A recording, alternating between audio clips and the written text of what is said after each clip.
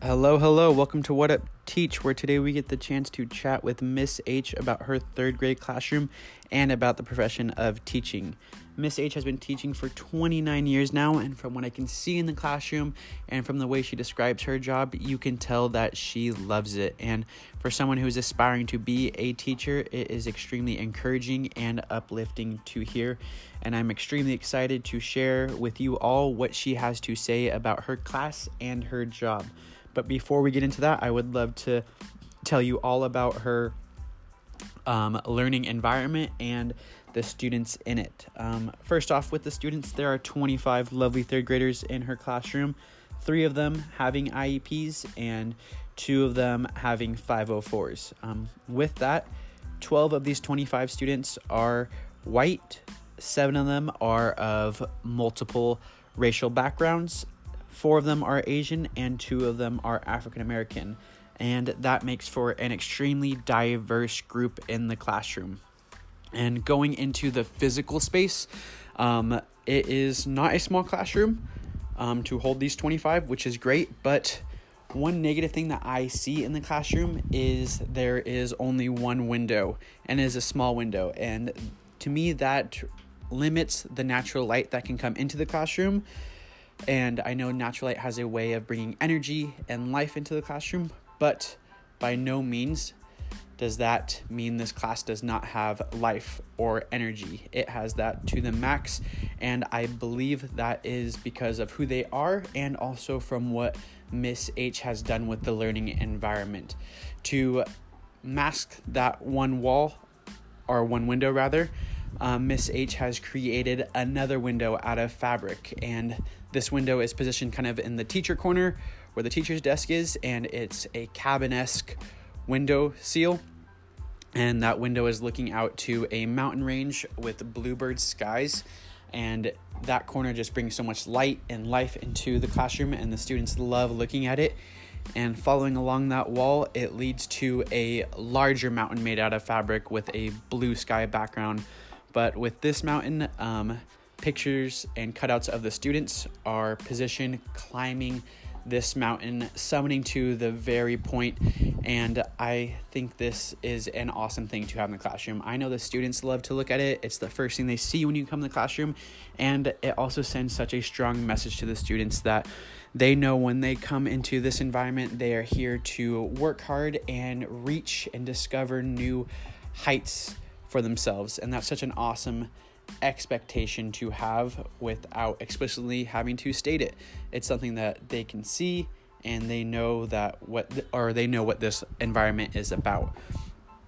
And going off of that, the students are not positioned in rows. They are positioned in table groups of 6 and 4 to encourage collaboration. And if it seems to get too crowded at those tables, they have a couple of different large tables positioned around the classroom for where they can do group work, or for where Miss H holds small group instruction for readers conferences or writers conferences. And then there's also a large carpet space in the middle of the classroom, the front middle, for, again, pair talk to happen and for teacher instruction to happen. And then in the very back of the classroom, there is a little nook area where the library is at for students to read, plop down on the carpet right there, and enjoy a nice space to read and unwind. And that's a great addition to the classroom. With resources that these students have, they have a ton of resources at their disposal. There is a computer cart in the classroom for students to use with certain workshops. I know that's used heavily with their writing workshops just because they use Google Classroom, and when they write stories, it is shared with Miss H, and they can have writers' conferences easily to make corrections and revise without having to constantly print out new copies. And at their desks, they have everything they need to be successful for the day, that being paper, journals, books, pencils, crayons, scissors, you name the resource, they have it at their disposal. And that's great to see because it just leads these students for success and provides them with the materials they need to be successful. It's a great environment to be in. I enjoy being there, and I know the students enjoy being there, and that the expectations and the management of the classroom are laid out for no questions to be asked. Students know what their job is when they're there and what their behavior should be like. It's a positive environment to be in. Students know that they're not there to be discouraged, to say I can't, that they're here to empower themselves and empower their peers. I'm excited for you guys to hear what Miss H has to say about her third graders and about the profession of teaching. So let's go ahead and say what up to Miss H. Miss H, can you tell me about your student population? I have 25 students. It's a diverse population. 12 of the 25 are non-white. I have 3 students on IEPs. 2 of those students are autistic. 1 has defiance disorder. 2 of those 3 IEP children have qualified for mental health services. I have 2 students on a 504, 1 with severe ADD, not medicated, and another who has anxiety disorder. Awesome. With such a diverse population in your classroom, does it change your teaching style from previous years? Yes, it does, because I definitely have more students now on IEPs that are a little more on the severe side, not just educational resource students. So I spend a lot more time with behavioral plans, having to do positive reinforcement activities, spending more time in meetings on IEPs, and I have in my classroom areas where students can go to cool down, and I've never had to do that before, so that's all something new in the last few years.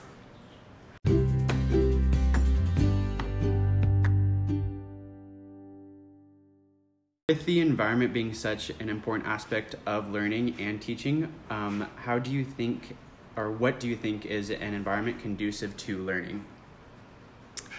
I focus on, at the beginning of the year, really creating a community of learners, that we are a family, we work together. I believe in creating a safe environment, a place where children are excited to come and learn and grow, and we focus on positive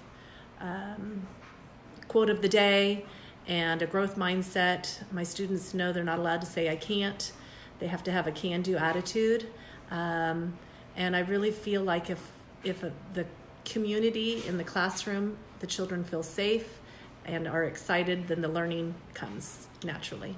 Perfect. With these different strategies to bring the classroom together, are most students receptive to it, or do you have a handful of students that kind of shy away from the idea of coming together as a community? Initially, some of them might feel a little bit shy about it, but we're already now into 5 weeks, and they're all in. Mm-hmm. So just buying into your environmental ideas that you create, all typically buy in with going in the first month of schooling? Yes, with the exception of maybe 1 or 2, it takes a little more work, but for the most part, they're all in, and they do feel that sense of community. Yeah. Can you identify a change in the environment when you feel that all students have bought into your community ideas about your classroom? Yes. This year in particular, with the diverse group that I have, I've had to spend a lot more time developing that, and it was exhausting initially for my behavior, all the behaviors in the classroom, but now I feel like you can just feel that those kids are making their way.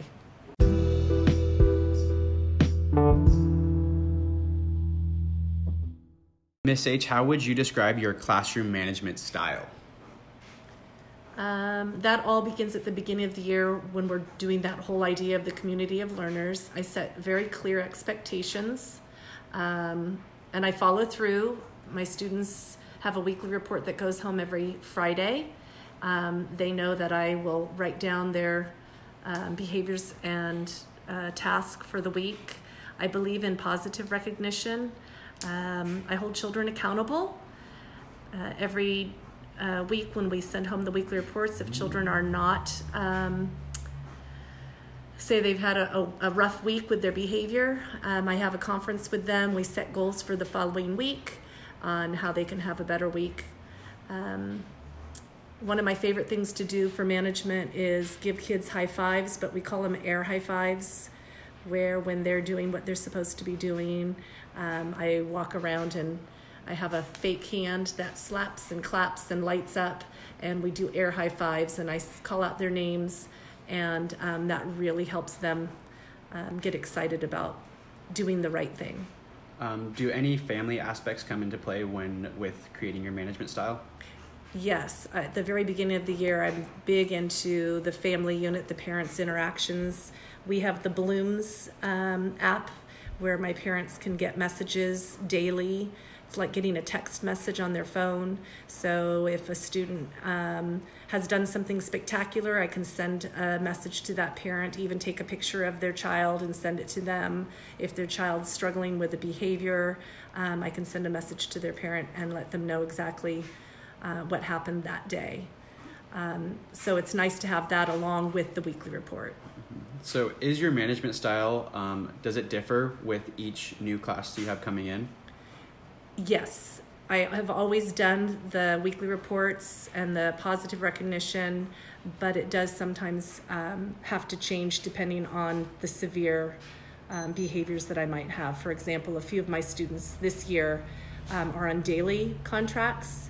So in addition to what I do, they have their own by the hour daily contract that I fill out and send home with them each day.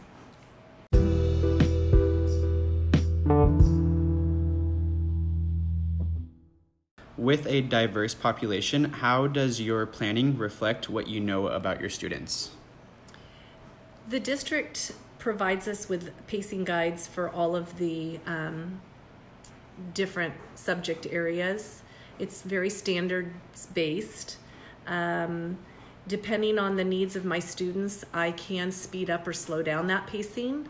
And I definitely modify my curriculum for my struggling students, do some reteach groups for small groups, enrichment for those that need it. So basically, depending each year, the kind of students I get, I'm either modifying and reteaching or enriching and or both based on the students' needs. So planning looks different year to year, obviously, based on the students you have coming in? Yes. And so it's dependent on how fast you can move through curriculum or how slow you have to move? Yes.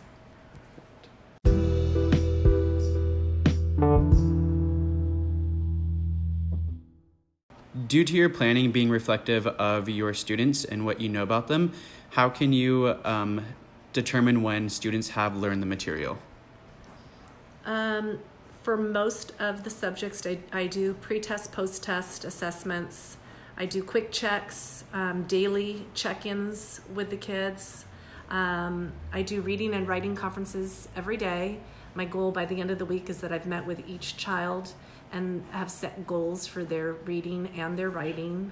And then, of course, we do the enrichment for those that can go at a faster pace or need the diverse type of teaching, and then the reteaching.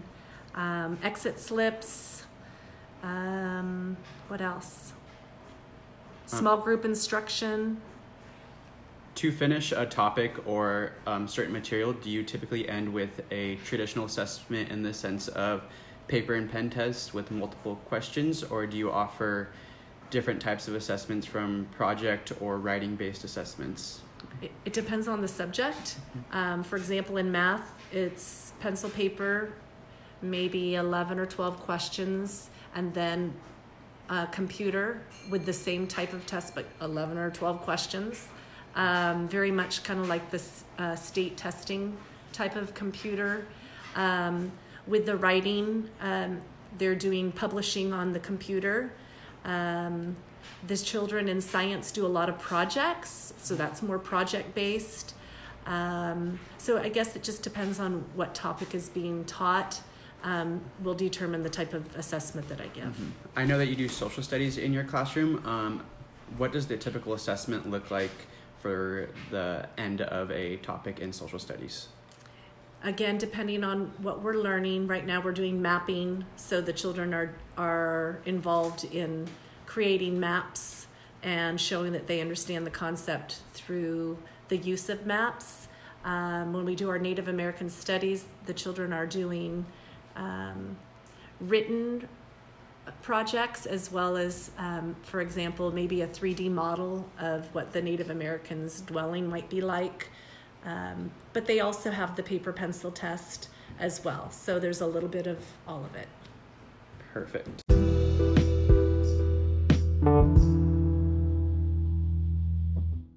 I know you've mentioned the use of Blooms, which is a communication app that allows you to contact parents, and your mention of use of computers.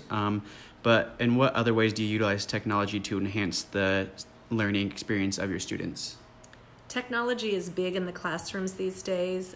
We do have a Promethean board, which is interactive for the kids to use for my instruction as well.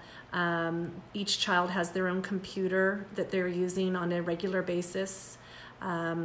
We have Google Classroom. Kids can get into Google Classroom to get their assignments, for example, in writing, or if there's an instructional video that I want them to watch, they can get in through Google Classroom to watch that. When we do research, the students use their computers for research and note-taking. We have a program called ST Math, which is conceptual math skills. I use Zern for math as well. Epic Books, the children use that for reading and research. We use GoNoodle for quick breaks in the classroom. So technology is used regularly in my classroom. Are there any times where you see technology kind of being a hindrance to how students learn and the learning experience? I feel that unfortunately children are they respond to technology. So I try to limit the amount of time, because I know screen time is not supposed to be good for the kids, but I also feel that the children respond to it, and it's just another tool to help my instruction. So, for some children, it's more of even a reward at the end of the day. So not really a hindrance as much as, hey, if you can get this task complete, you'll get on the computer and do Epic Books or something. So you deem technology as more of a pro than a con in the classroom? Yes. Yes, awesome. And is it just, you see it enhancing students' learning, but also just to stay current in the day and age? Yes.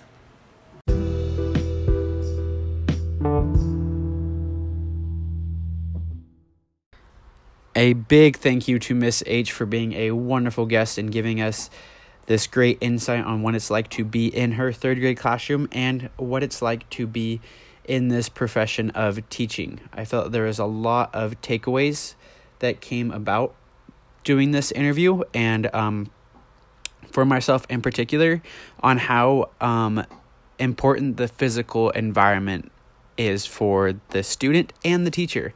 I feel that the environment presented by Miss H is that she wants students to come into a learning space where they feel welcomed, where they feel encouraged, where they feel that they are safe and that they can try their hardest. And if they manage to not perform as well as they might, that it's okay, that these are all steps we take to reach our potential. And I feel that this environment really sets students up to buy into her philosophy of how she wants her classroom to be ran, with a growth development mindset where students aren't allowed to use these negative words, where they empower each other and they feed off the environment. So that's one big aspect that I would like to implement currently as I teach in my sixth grade classroom, and also in the future, to just build this environment that instills these ideas in my students, that each day they come in there, it's a new day to learn, to strive, and to overall just be happy about where they are, that this learning is an adventure and it's a fun one if we kind of all buy in as a community and strive for one goal, and that goal being to try our best, reach new heights and kind of learn. So that's one big takeaway that I had from doing this interview. Another being that not one class is the same. You heard it from Miss H, how from the beginning of her career to now, there have been many things from curriculum changes to the changes of standards, and from the student populations coming in, that they are all different and they're all unique, and that does change how you instruct and kind of how your classroom is ran. She mentioned how with these different IEPs and 504 plans that kind of behavior policies change, where you might have to adapt policies. I feel that a big thing that Miss H said is that she always follows through with what she says is going to happen. And I feel like that's a big thing, that you don't want your words to have empty meaning, that if you say something, it is going to be held to its meaning and it's going to be held as truth, and that students know when you say something, whether it be good or bad, hopefully most of the time it's going to be good, that they know you are serious and that it is truth. And I feel that it's an important thing to have, that you want students to believe in your words and always have this idea that you will follow up and that you are meaningful with the words that you're using.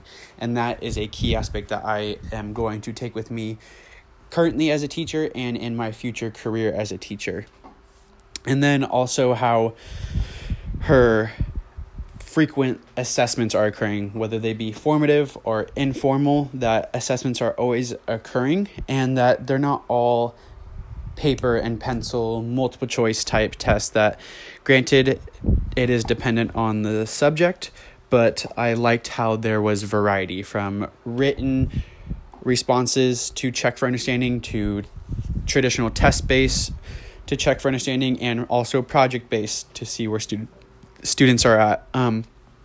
I feel that those are all great ways to keep a variety in the classroom, that it doesn't become mundane, and it doesn't make it so that we're teaching to a test, that we're teaching for understanding, and that students can express their understanding in a multitude of ways. And I feel that it's very important for students to know that not everyone may learn the same, but that this knowledge that we are offering and teaching to students, that it is received in a way and can be expressed in a multiple ways that may all be correct, and it's all encouraged, that we want to make sure that they are understanding and that these different assessments are in fact checking for these different measures of understanding. And I feel that that's very important to take with me into the future as a teacher. This opportunity to interview Miss H was an invaluable experience, and I hope you all enjoyed it as much as I do. Thank you for listening, and stay tuned for another episode of What Up Teach.